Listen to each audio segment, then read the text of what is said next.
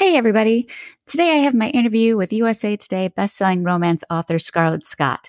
As many of you know, she's a prolific writer with multiple series under her belt, including the latest, The Rogues Guild. We discussed her new book, Her Wicked Rogue, which comes out next week, how a single good review can make her morning, and the ups and downs of self-publishing into the current climate. So let's get to it. Welcome to Romancing the Tome, the podcast where I speak with our favorite romance novelists and ask them about their stories and their craft and the books that they can't put down at night. I'm your host, historical romance writer Margot Thorne. Thanks for joining me.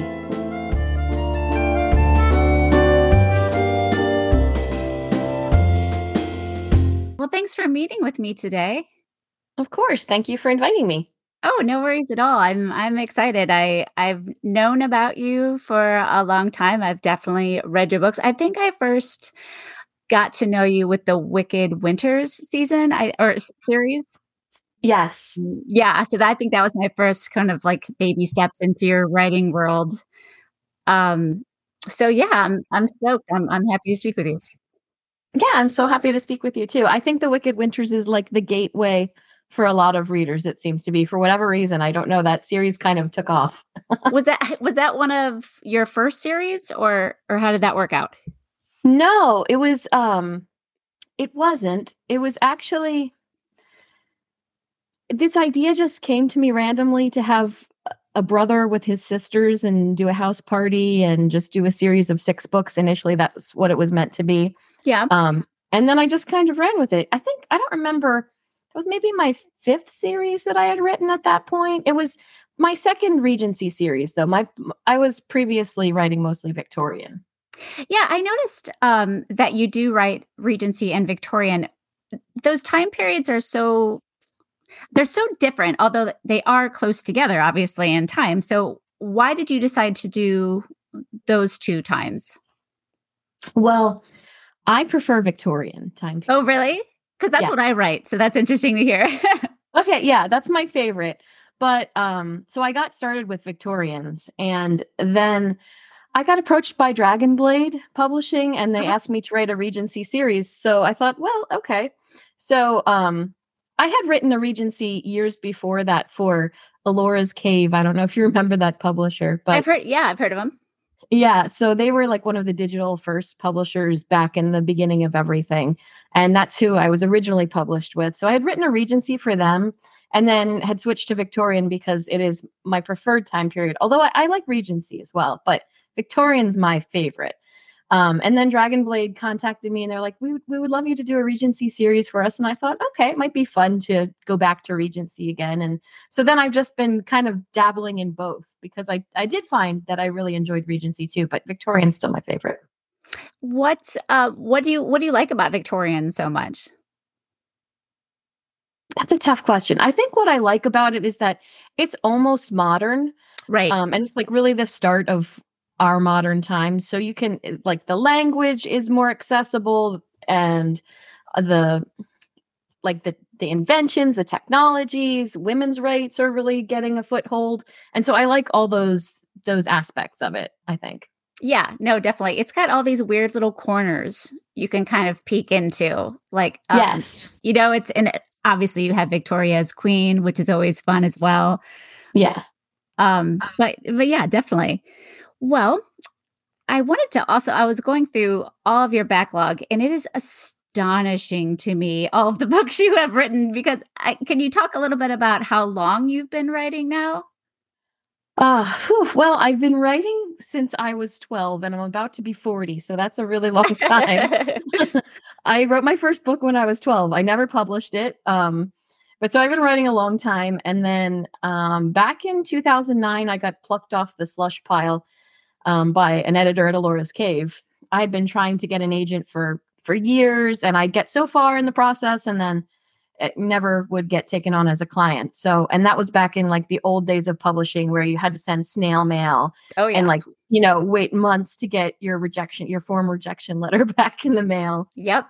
And then I finally got plucked off the slush pile with Alora's Cave.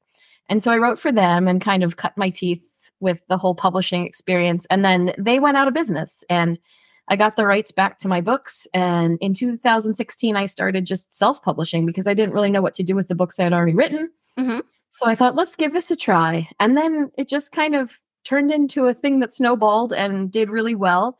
And I quit my day job and now I write full time. I've been writing full time for 5 years. Oh, wow. Okay. Yeah, you do you self-publish? I mean, I know you talked about Dragon Blade, but for the majority of your books, you do self-publish. Is that correct? Yes, that's correct. And why do you continue to go that route? Because I imagine by now you have so many followers. I'm sure people are just biting at the bit to represent you. So, what's your reasoning for staying with that? Well, I have quite a few reasons. First of all, the publishing industry is really changing a lot. And I think it's growing harder and harder for them to keep up with indie publishing. Hmm. And so I've heard a lot of horror stories from that end of things. And also, I'm kind of a control freak. So I like being able to call the shots on the cover, the editors. If somebody tells me something that I disagree with, I like being able to say, no, I'm going to stick with my gut instinct on that. Yeah. I can write whatever plot I want. I can write them whatever length I want. I can release them whenever I want. You just have so much more freedom. And also, not to get into the financial aspect, but I think it's more advantageous to be indie than it is to share a cut of your royalties with someone else. Right, definitely. But I guess the double-edged side was that is you have so much that's on you Yeah. to do, what it's finding an editor, and I'm sure that you have created like this network of amazing people around yourself by now, but I'm sure at the beginning that was probably daunting. Yes, it was very daunting. And actually, I was really fortunate that my editor at Alora's Cave we ended up staying in contact, and she's been my editor for all these years. Oh, how So amazing. yeah, so that was one big part of the equation that's been great. But yeah, finding people, it does take time. Finding reliable people, Right. talented people. I mean, there's a lot of people that are offering services that shouldn't be in this Yes, industry. sure. Yeah. So, but over time, I have built up a really, really great team that I'm very pleased with. And it is a lot of work, but it's very rewarding as well. Definitely. No, it's amazing how many people call themselves editors. Like Yes. I'm saying I'm an editor, so that means I'm an editor. Yes. And same for proofreaders. Right. And people who don't know the difference between one or the other, like it's great. Yes. Yeah.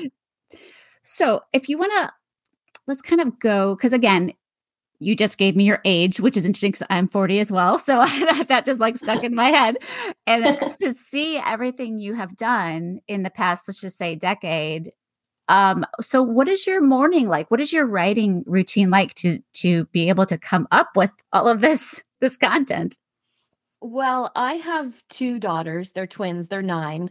Oh, So my morning is usually getting them off to school during the yep. school year.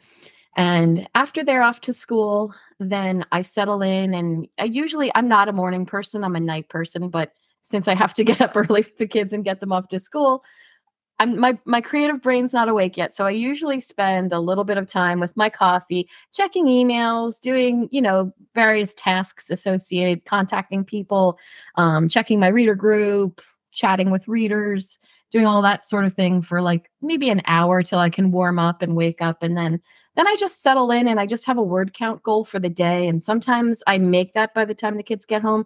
And sometimes I don't. So then I'll Right. usually write at night as well, just to make sure that I'm staying on task. What is your kind of ballpark word count of the day? I aim for 4,000 a day. Okay. Okay. Yeah.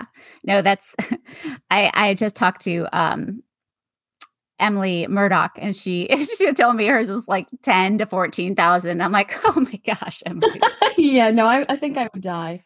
Yeah, no, she's amazing. That's just, yeah, no, I'm around the 4,000, 5,000 as well. Thank goodness, because I just don't think I could do anymore.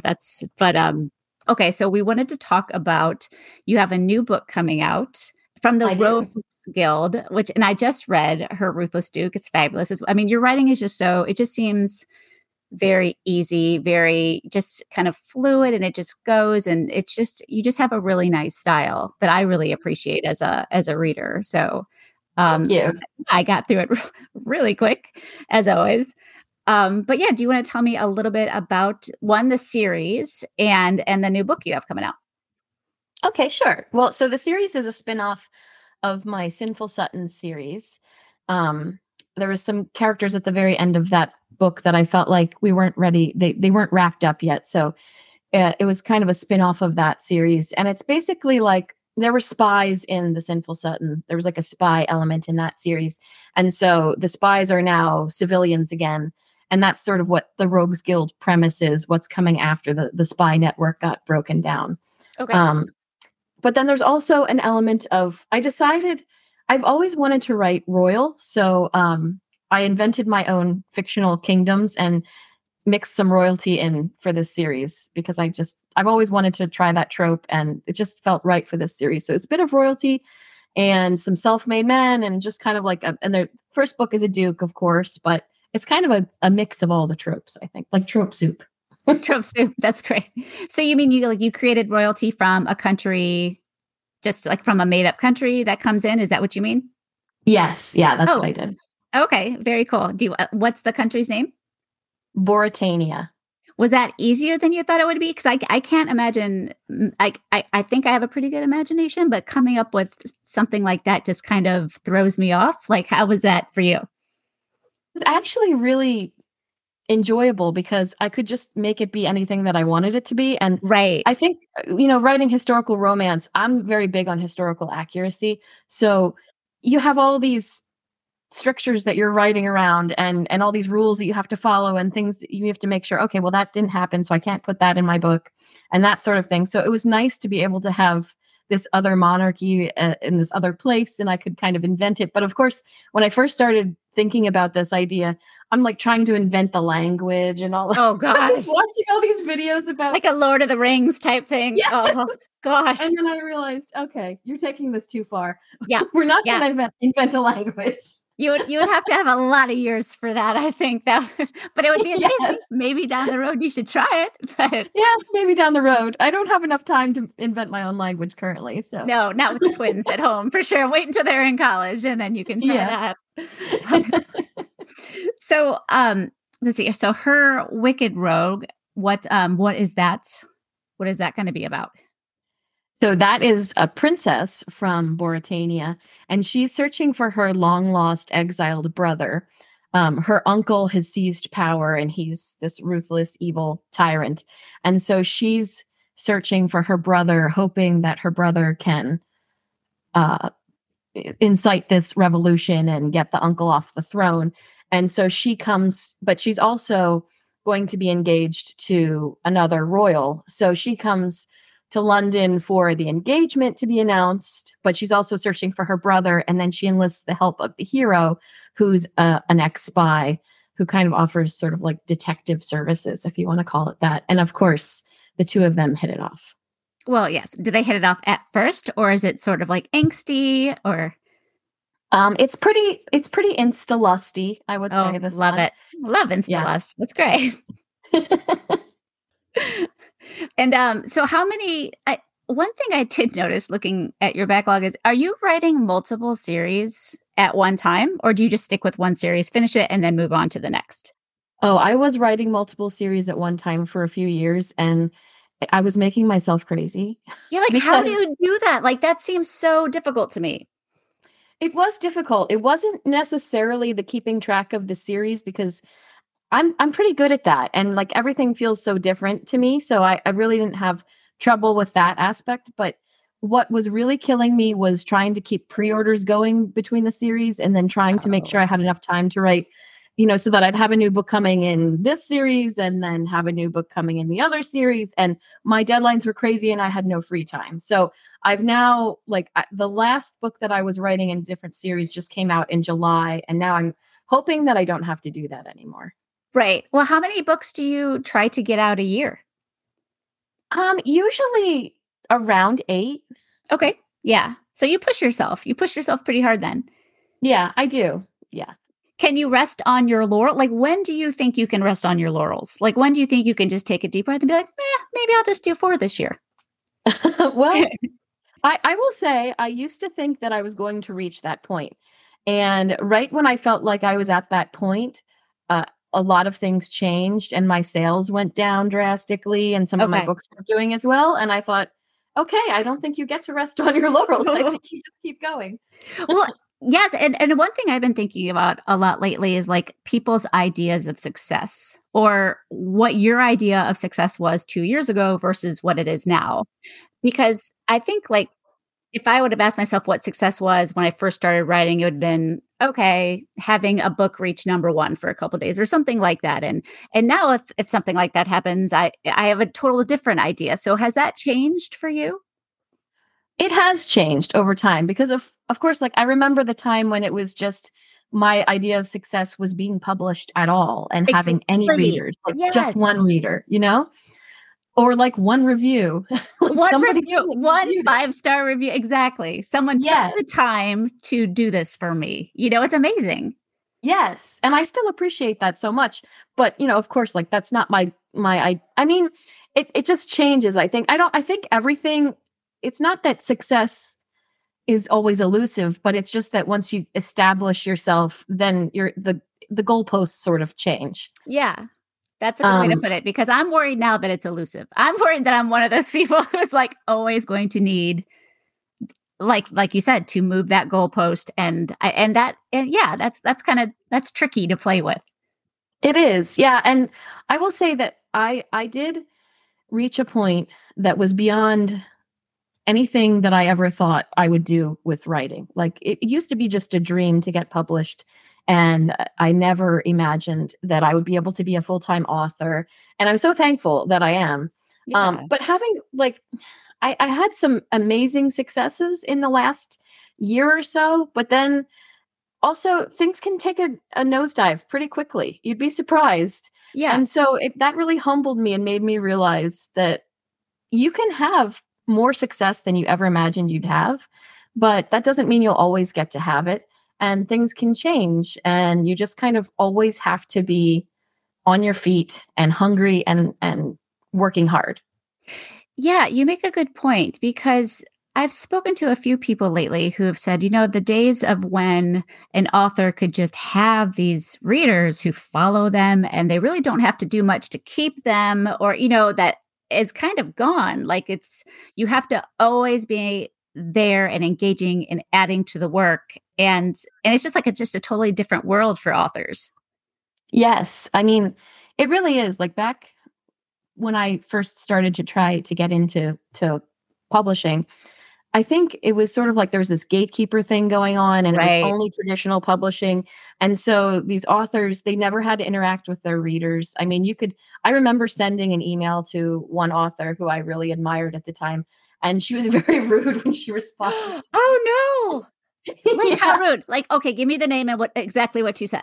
No, no, Come on. You want to. no.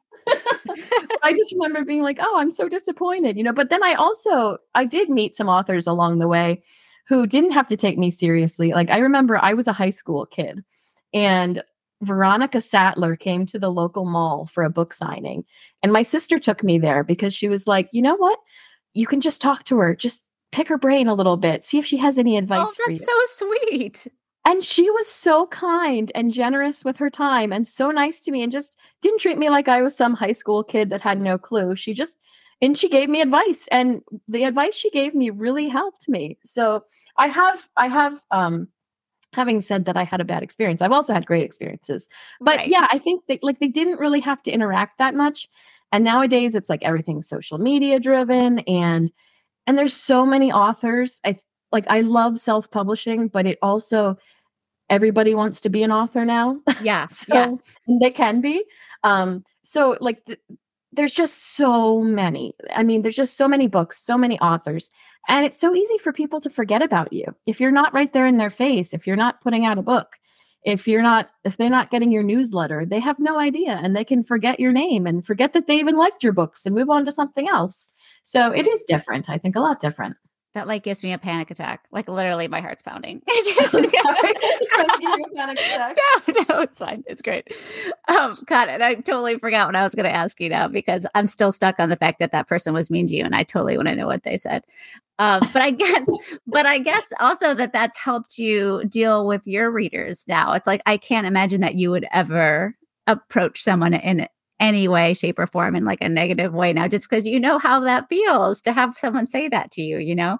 Yeah, absolutely not.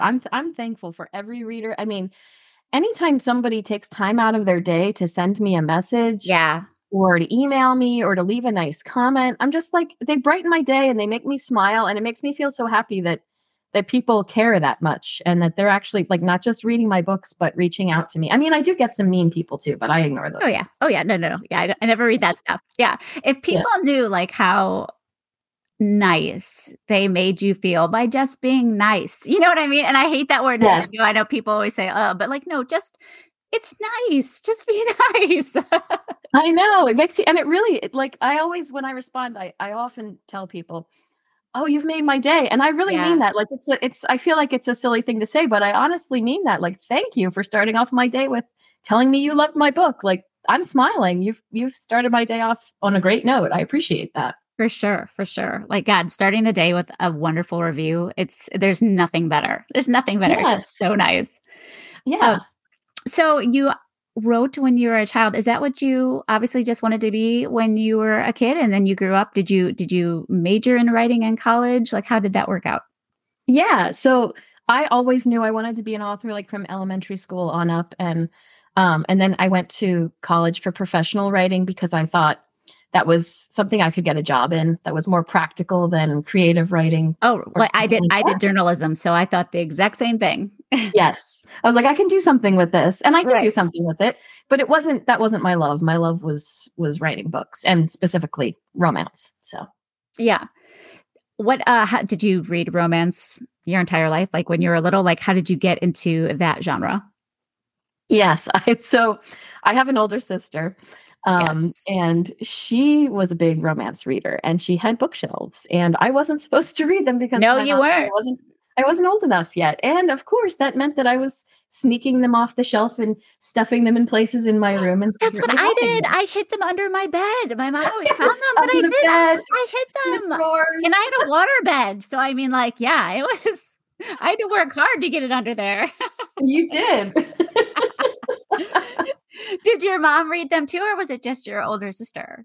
No, my mom always liked mysteries, but my mom was a big reader and she would take us to the library growing up and she would take us to we had a bookmobile that would come because we kind of lived out in the country. And so Uh-huh. if we couldn't make it into town to the library, she'd take us to the bookmobile and encourage us to get big stacks of books and but she wasn't into romance. And then I think my sister said that one of our aunts turned her on to romance novels. And Okay. then she became a big romance reader.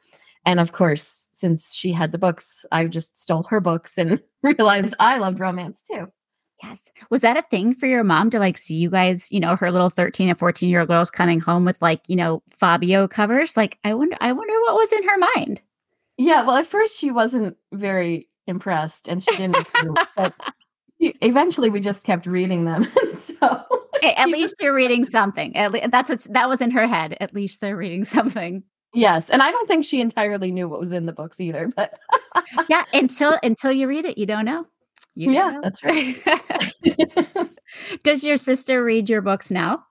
Yes, she does. She's actually my proofreader. One of Oh, my that's awesome. yeah. And does your mom read your books? No, I tell her not to. Right? I tell my mom not to as well. Yeah, she buys them all. I'm like, "Thank you, mom." When it's release day, she's always like, "Oh, happy release day. It just came.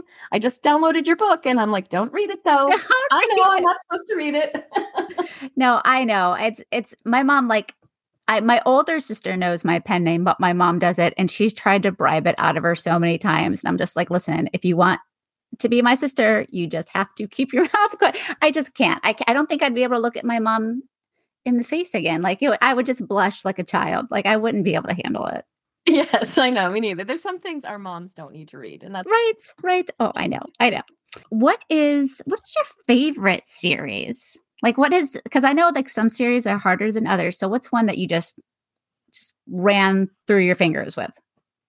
I think that's a tough one, but I think probably The Wicked Winters because it just I don't know, that idea came to me in a dream initially, which was weird. That doesn't usually happen. Yeah. And then it just like flowed so naturally and I loved all the characters and I wrote them like I was able to write them back to back because they were novella length. So, Hmm. and even though I had other series going on, and so it just felt like I was in that world, and it was just so easy to write. And then, as I got towards the end of it, I decided to keep it going with the Bastard Winters, and so that was a fun, different, like that was a totally different aspect of the series, and it was sort of like my Regency Mafia thing I have going on in that. So Yeah, fun.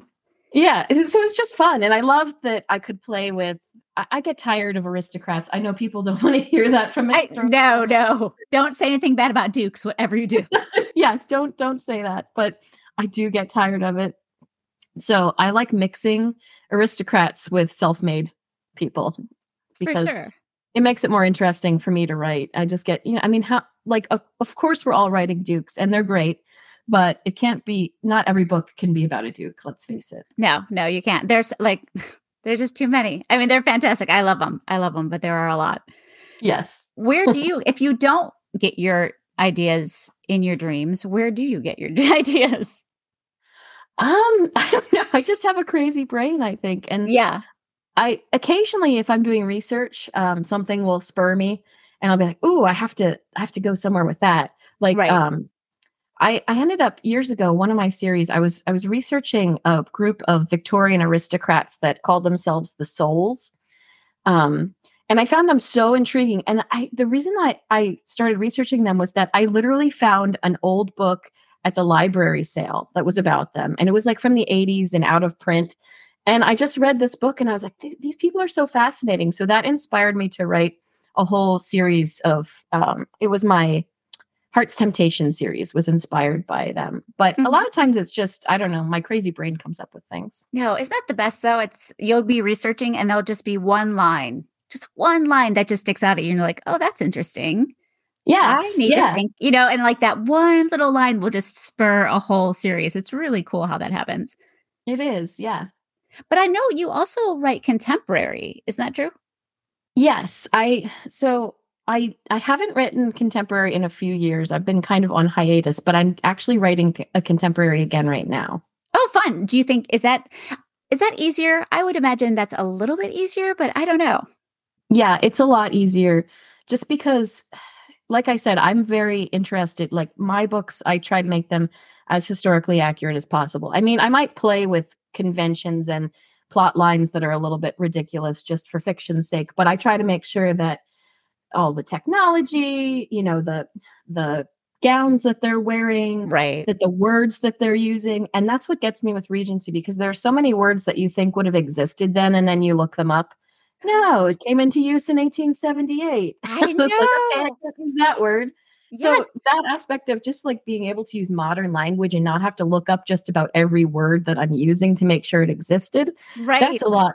It's a lot easier. So many sayings. Like I'll have them written down and I always have to check them. And I'll get so mad because it'll be like, oh no, it came out in 1867. And I'm like, oh, can I fudge it? Can I fudge it? I'm sure someone said it in 1849, but it's like, oh, Right. it's the worst. Yeah, I mean, and there's some phrases that surprise me that they did exist for centuries that you wouldn't think, and then other ones that you would have thought were old. It's like modern, and nothing as a reader, nothing takes me out of a story faster than somebody in a Regency novel saying "okay" or something like that. It just drives me nuts. So I I know. try to make sure that that doesn't happen in mine. Readers do get very, very, as they should, but they do get very upset about that. Yes, they do. Yeah. It's, but it's why we love them. It's why we love our readers. Yes, I think it's definitely a historical romance reader thing. Is there anything I'm missing? Is there anything you wanna point out before we go? Mhm. No, well, maybe just that my books are a little bit racier typically than the standard book, if in case anybody's listening and picks it up and is shocked. No, they are not racier. They're fabulous. They're just racy enough. I love the race factor of your books. Thank you. It's historical romance. Come on. That's right. You have to have a little bodice ripping going on in there. Exactly. And what date is the new book coming out? September 28th. Oh, so it's coming up. Are you doing anything special for that day? I usually do a release day party in my reader group, my sassy reader group on Facebook. Well, I guess it's called Meta now, but I keep calling it Facebook because I'm old. I didn't even know people were calling it Meta. So that's I mean, I'd heard that, but I didn't take it seriously. So, okay. Yeah. Meta. I think it's mostly the people that work at Meta that are calling it Meta. Well, seriously. And it's also the Twitter being X now, which, listen, I always like to say like things aren't going to catch on and then they always catch on, but I really hope that doesn't catch on. I know. It's so strange. It's very bizarre. It's bizarre and it's weird. And anyway, thank you so much. It was such a privilege getting to speak to you. And I really appreciate you taking your time. I know you're busy. Well, thank you so much for having me. This has been great fun and I really appreciate it. So there you have it. That was my interview with Scarlett Scott. I hope you had as much fun getting to know her as I did. If you liked this episode and you'd like to help support the podcast, please subscribe and leave a rating and a review. Also, to stay up to date with Romancing the Tome and get all the behind-the-scenes content, as well as learn about upcoming guests, you can follow me on my Facebook page or sign up on my newsletter on my website, margotthorne.com. Thank you so much for spending your time with me, and I will see you next episode.